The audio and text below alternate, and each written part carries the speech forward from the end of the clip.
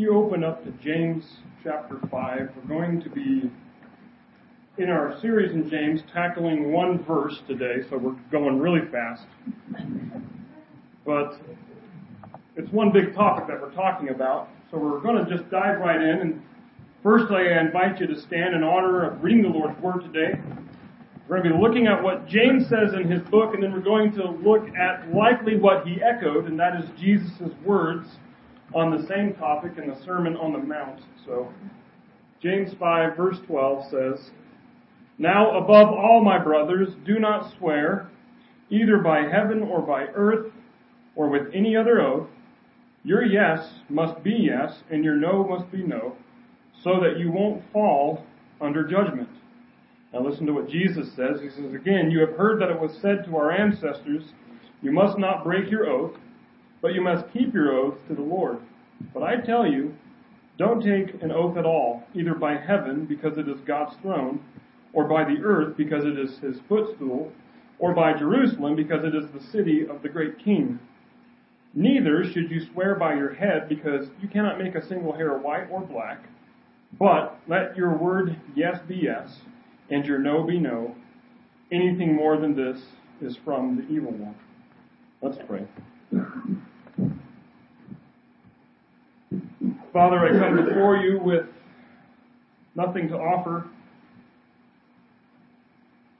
but my desire that your Spirit be at work here. Father, these are, biblically speaking, tough things to understand. Whenever it seems passages might contradict each other, but we trust your word to be inerrant and a guide for all of life. Father, this is your word. Let us not take it lightly, but use it to transform us so that you might use us for your glory and for the good of all people. Say what it is that you desire.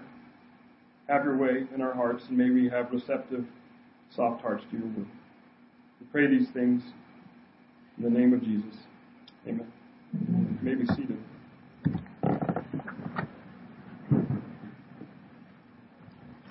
Throughout many sermons this past year, really beginning with January, when we did a series on the Word of God, we touched on from time to time the importance and the power of words.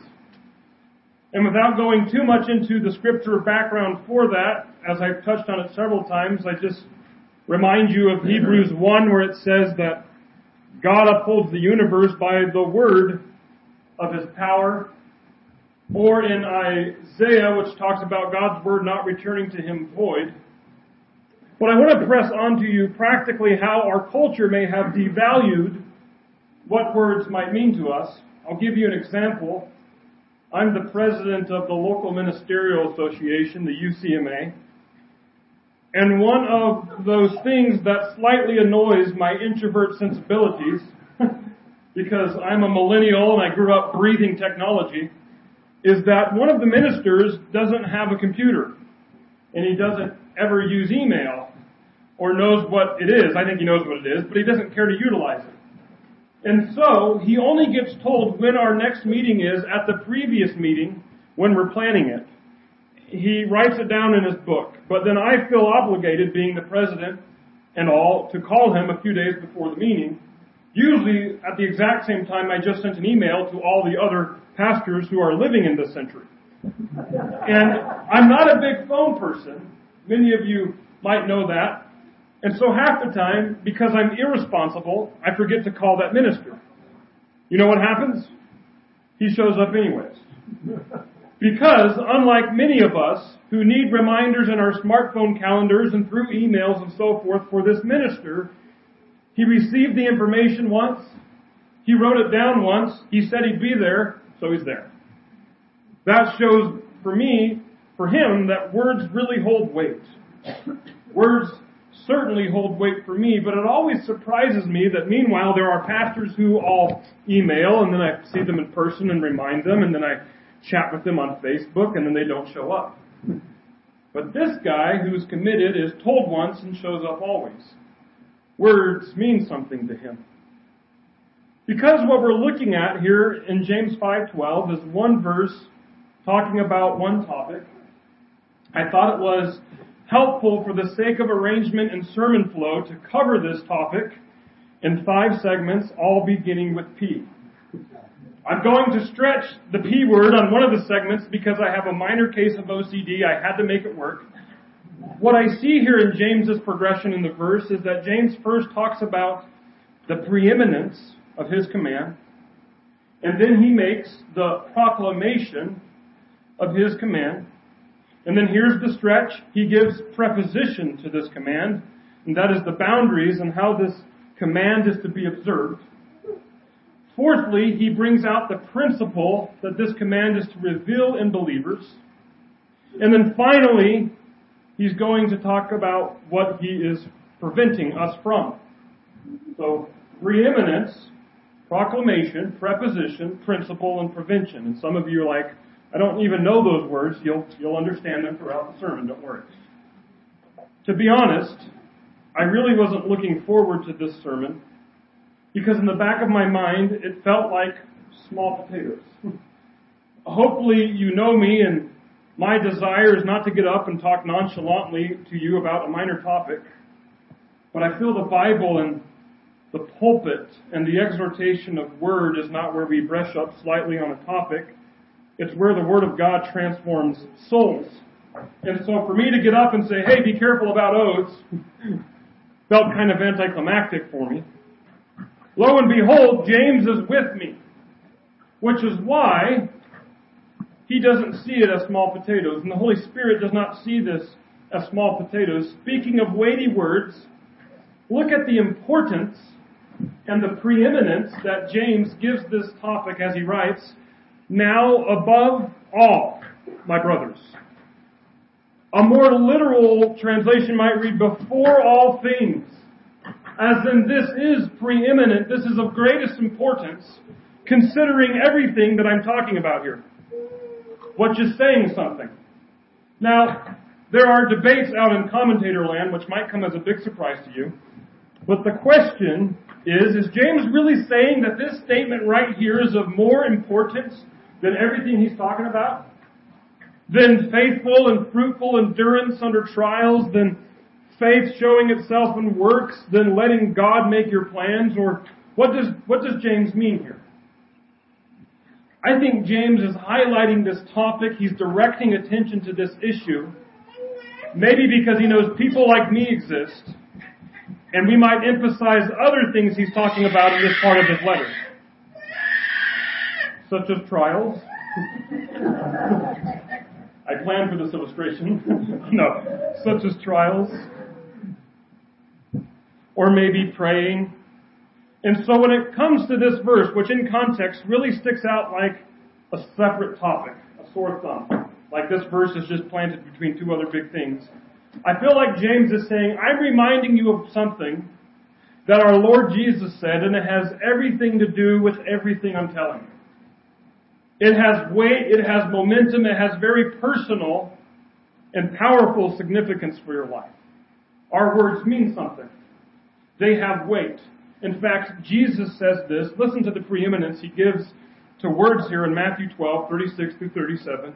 I tell you that on the day of judgment, people will have to account for every careless word they speak.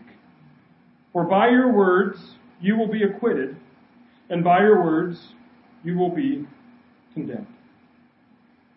I feel like we live in a time in history where if people want words to have weight, what do they often say? Can I get it in writing? In biblical times and still in court systems today, or it seems like when newscasters are listening to politicians, whatever is verbally said carries the same weight as we think of when we say, can I get it in writing?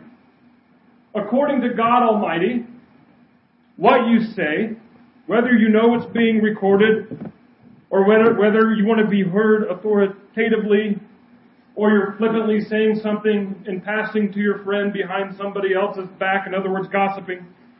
Jesus says you and I will have to account for every careless word we speak. I was in a situation once between 2 friends of mine. We're going to call them Tom and Hank. And Tom's telling me, Hank's going behind my back. He's telling all of his friends such and such about me. He's made me lose my job. And those are some hefty accusations being made. But before the argument's done, what do I hear Tom saying? Oh, by the way, Tom says, the higher ups have come down on Hank with this complaint. I know it. The other bosses know it. They're gonna fire Hank as well. I did a little research myself and basically found that Tom's information was false. Every careless word. If we believe Jesus at His word, which I believe we do, and I've been in there called Tom out for his hypocrisy and Tom backpedaled, but Tom's going to have to answer for that. In a moment of anger and animosity and feeling victimized, Tom lashed out with careless gossip. And I don't bring that up to make fun of any guy named Tom, but I'm asking myself, what have I said likewise? What have you said likewise? I hear it all the time out of my mouth and others. Oh, well, so-and-so is welcome to say that, do that, think that, because we all know so-and-so is guilty of this. And perhaps James puts this one verse around verses dealing with trials because we know that in trials we have a tendency to start being flippant with our words and our tongue, and the way we use words is preeminent. Before all things, James wants to command something here. What is it? He's given the preeminence of his command, and so what's the proclamation? He says, do not swear. In context, I've always known rather quickly that the kind of swearing that James is talking about, but every study source I looked at had to remind me, so maybe I thought, well, maybe I should point this out. He's not talking about four-letter words, cussing or vulgarity here. James is not talking about that sort of swearing. This is a topic talked about in the Bible elsewhere, unwholesome talk. But James is talking more about oath-taking. He's talking about, I swear on my mother's grave that I'll blank. I'll return the money back. I swear it. James is not making a new commandment here. In many ways, this goes back to the third of the 10 Commandments. You shall not take the name of the Lord your God in vain, for the Lord will not hold him guiltless who takes his name in vain. The word vain is basically emptiness.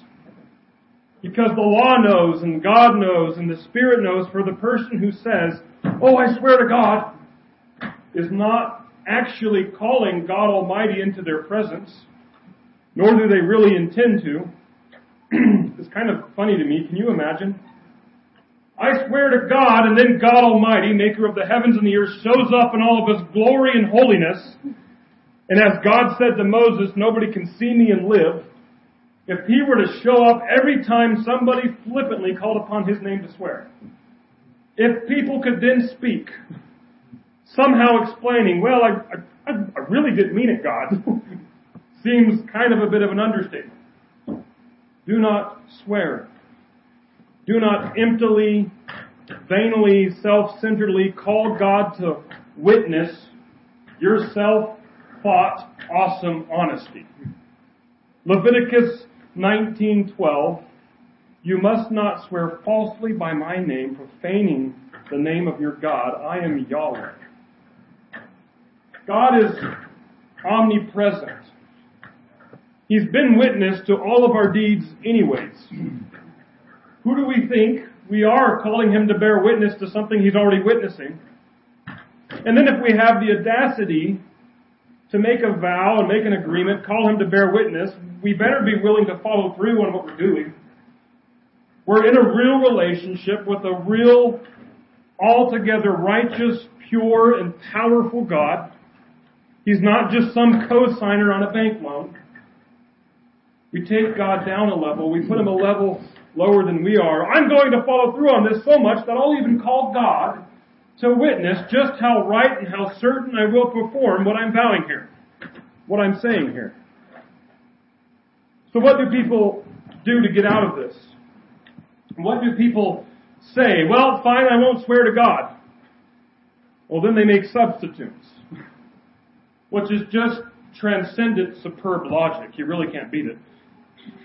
It's just marvelous. Humans really haven't been that smart since Adam and Eve were hiding in the garden from God behind a rock. Note what I call the preposition of this command. That is the boundaries in which this commandment is to be observed. James says that we are not to swear either by heaven or by earth or with any other oath. Now, I thought of two different ways we can take this passage. Maybe you can think of more, but for my purposes, I'm just going to present these two general ways. The first way you can take it is to take it as a list. That James and Jesus in the Sermon on the Mount are just adding on to the list of things we cannot swear by. So now we're going to have to resort to swearing by our left pinky before it's all said and done. Unless if the left pinky is on a list somewhere in the Bible. The second way to take this passage, I believe, the correct way, is that James is not just giving us a list. He's doing what Jesus does in the Sermon on the Mount. He's getting to the heart of the matter, which will become very evident when James enters into our fourth segment called the principle of the command. But let's note that James is echoing Jesus here. We've heard Jesus' command from the Sermon on the Mount at the beginning of the message, but I want to go to another part in the book of Matthew where I think Jesus fleshes out what he means when he says not to swear by these other things. In Matthew chapter 23, Jesus is really just ripping into the religious types. It's the chapter of woes to the Pharisees and the hypocrites. And in Matthew 23, Jesus says, "Woe to you blind guides who say, if anyone swears by the temple, it is nothing.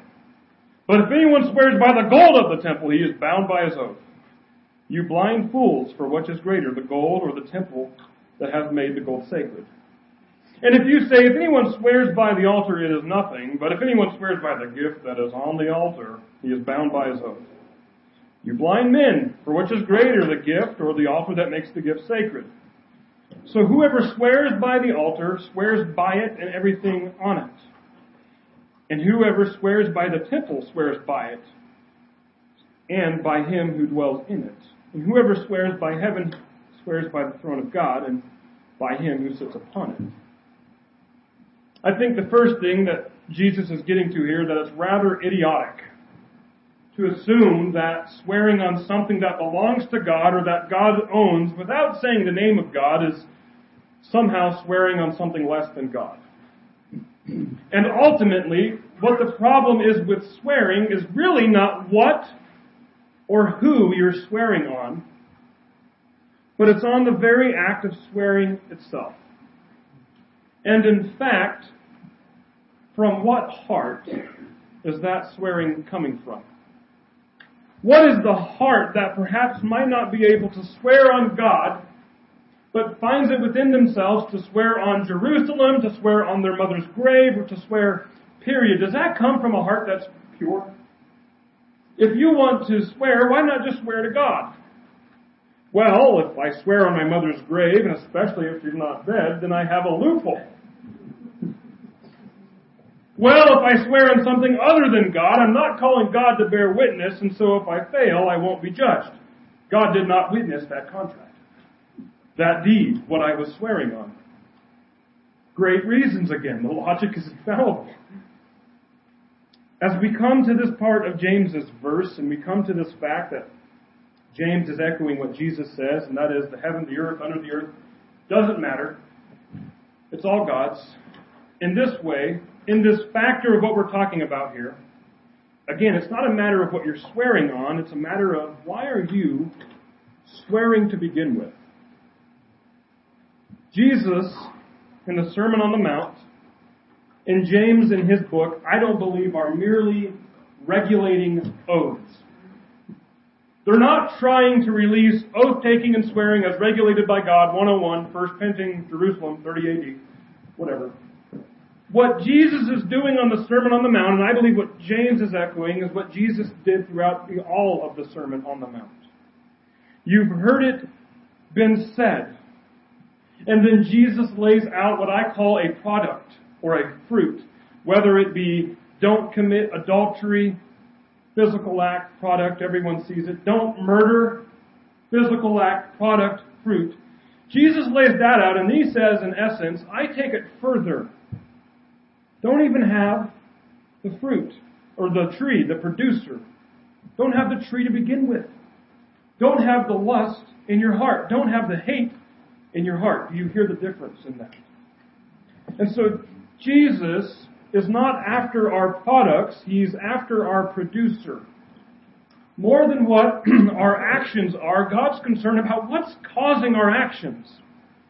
One concern, namely the concern of products and actions, the fruits, and then taking them and modifying them to look better, does not fix the ultimate problem. Again, example from the Sermon on the Mount. If there is an adulterer in our congregation, that was supposed to pop up, but if there's an adulterer in our congregation, for me to go up to them and say, hey, stop sleeping around, and then be done with it, I didn't fix the problem. Jesus says that's not enough.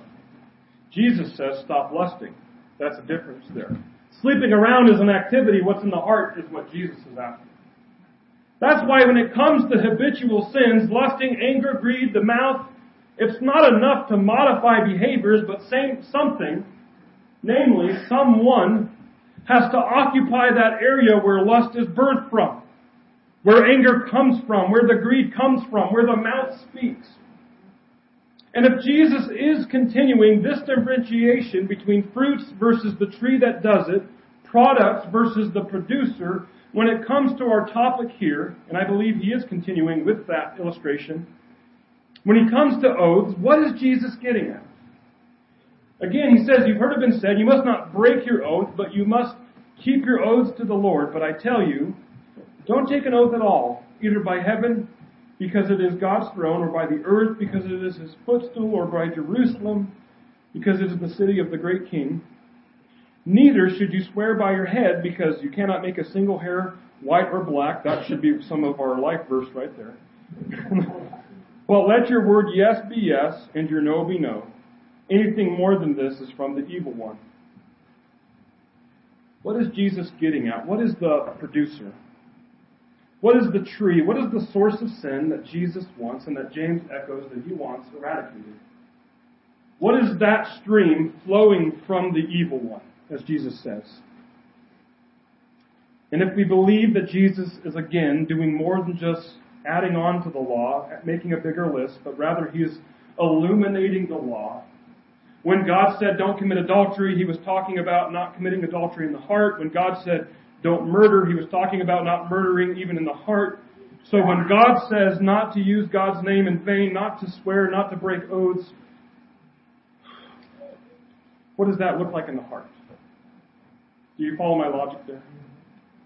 I believe as James moves into what I've labeled as the principle of the command, he's giving us in James 5:12. We will see that.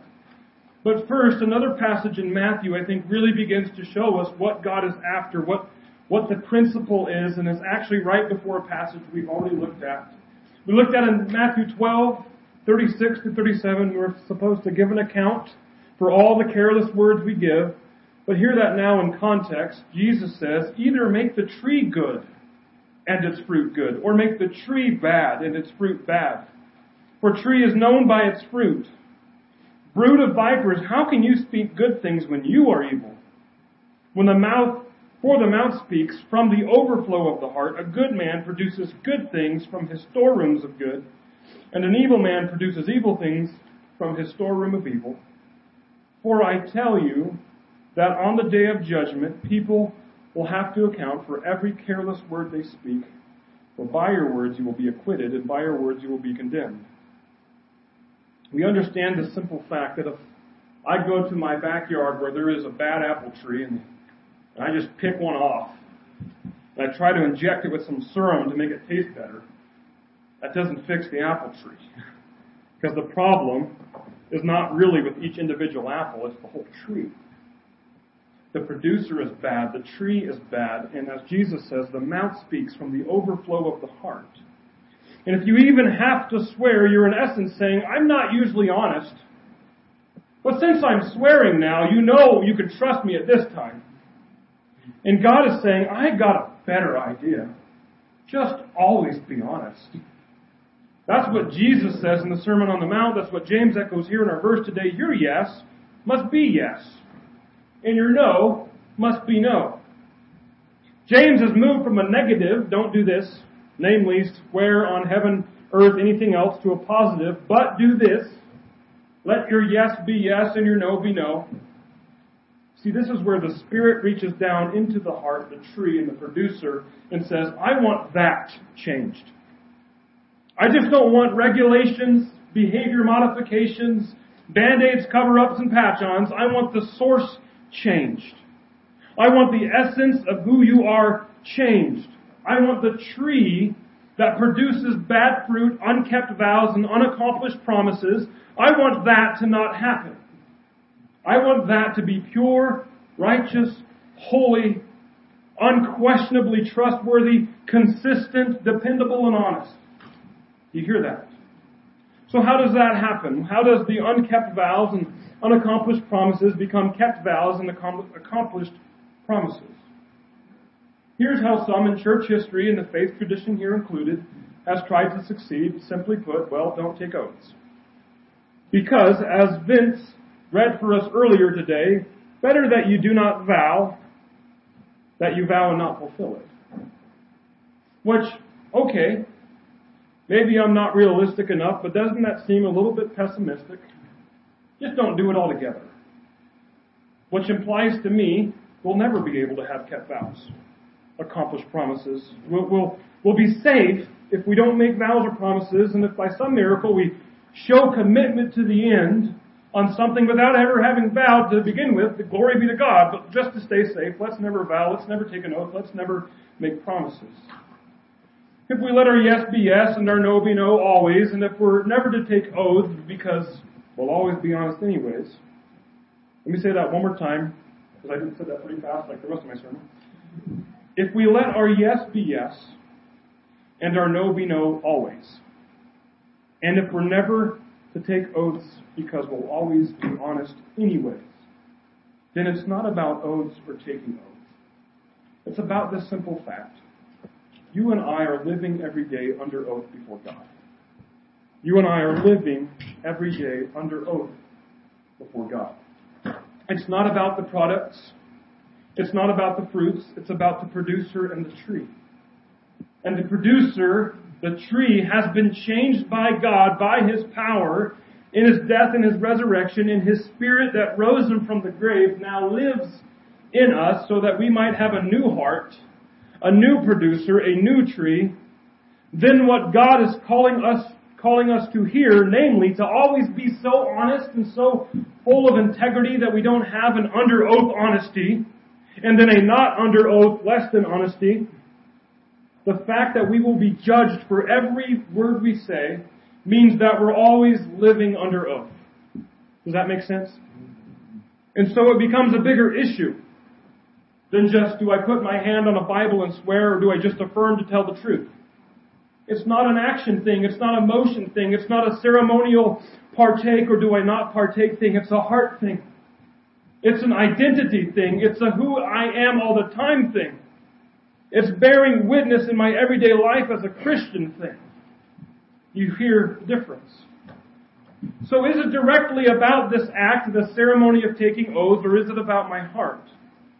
I want to show you in the Bible where oaths themselves seem to be still okay. Perhaps you've even heard it in Vince's reading of Ecclesiastes. We heard that making a vow before God was still an option, but we were to be really deliberate about it.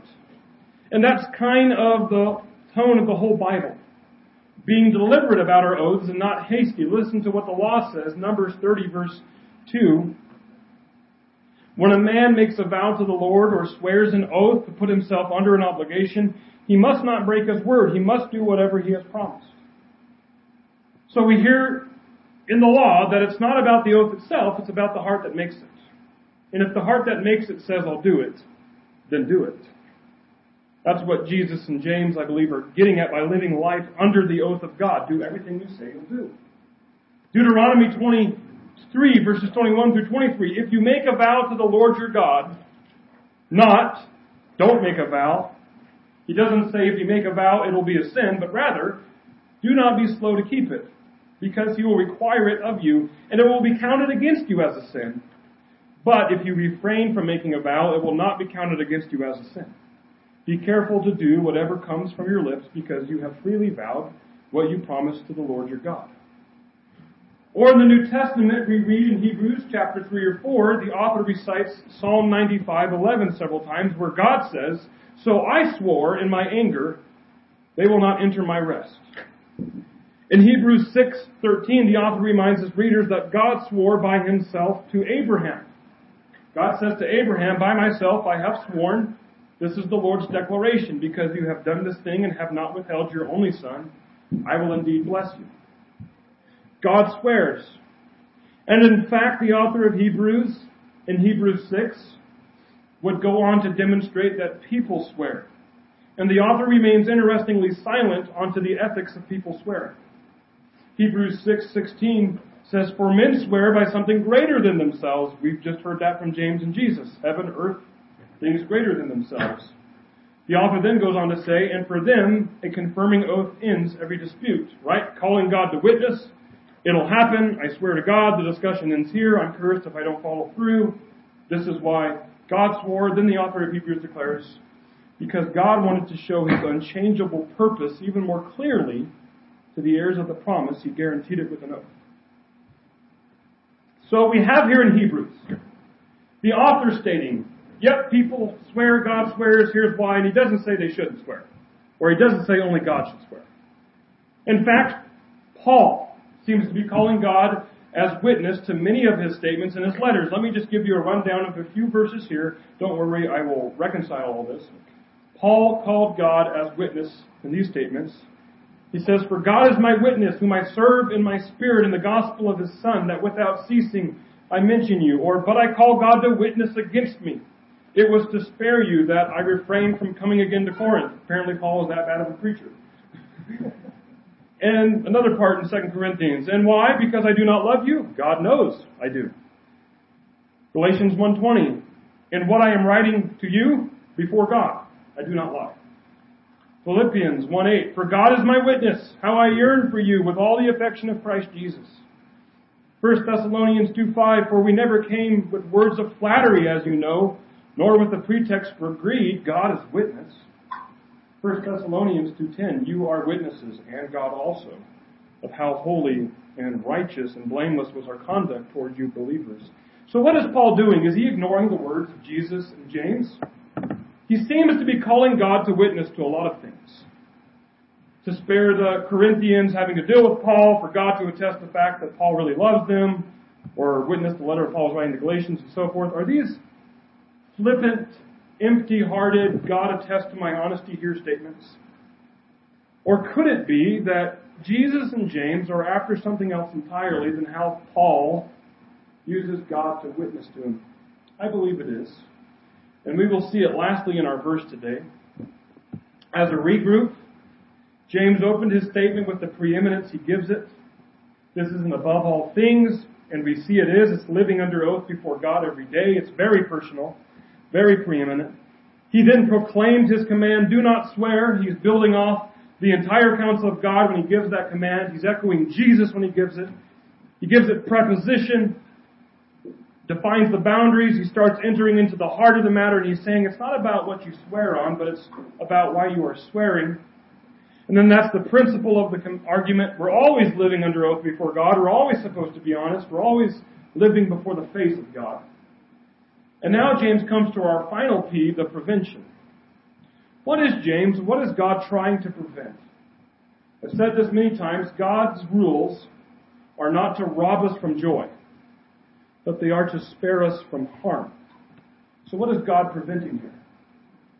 James finishes, "This is why you should do what I'm saying here, so that you won't fall under judgment."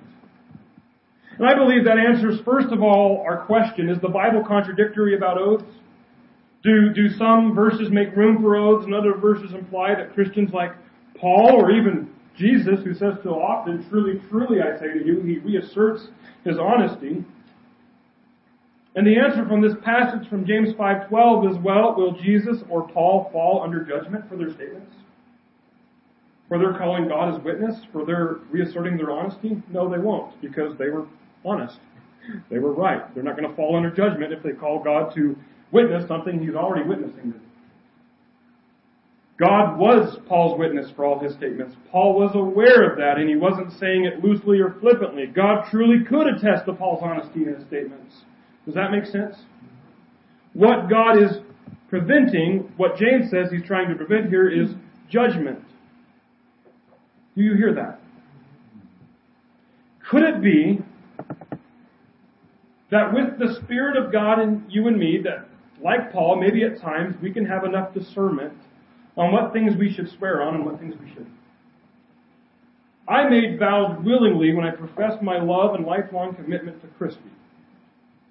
I'm going to be judged if, heaven forbid, that ever is not followed through on. I made an oath, a vow, a covenant with God when I invited Him into my heart. And whenever I was baptized, I professed with not only that ceremony, but with my words and actions every day, that's the point of this passage, that I'm a Christian. I believe if you said to God, come into my heart, and if you said to Him, I believe in you and I profess to be a believer, that you did not do that lightly. It may have been an inside vow, it may have been an unvocalized oath, but I believe it nevertheless was. And don't let that make you fret, because I believe, and the Bible preaches that that is not to be a weight on you. Because what the beauty is about Jesus' Sermon on the Mount, and what the beauty is about the gospel, is that we have the Spirit of God in us. And that same Spirit in which the author of Hebrews tells us that God has an unchangeable purpose. I love what Peter says, dear Christian, whenever you are saved. This is the perfect welcome to the family scripture. 1 Peter 1 verses 3 through 5 says, praise the God and Father of our Lord Jesus Christ. According to His great mercy, He has given us a new birth into a living hope through the resurrection of Jesus Christ from the dead, and into an inheritance that is imperishable, uncorrupted, and unfading, kept in heaven for you. And listen to this. Don't fret that you're living under oath. Don't think you can't keep it, because you are being protected by God's power. That's not your broken, sin-influenced, fallen power. That's God's pure power. And you are being protected, guarded, kept. How so? Through your own efforts? No. Through faith for a salvation that is ready to be revealed in the last time. So to not fall under judgment is to not a matter of keeping oaths. It is a matter of who your Lord is. What your faith is in. And James and Jesus here is not merely calling us to refrain from oath taking, but to engage in a life under the oath of God. To engage in a life in reflecting His nature, to stop saying, I live two lives. One life where I'm really honest because I'm under oath, and another life where I'm a little bit more dishonest because I've not made an oath. If you are a Christian, you've made an oath. And by God's grace, by His Spirit, by His power, you should be able to say when necessary, under God I commit to this, because you always do. Does that make sense? Let's pray.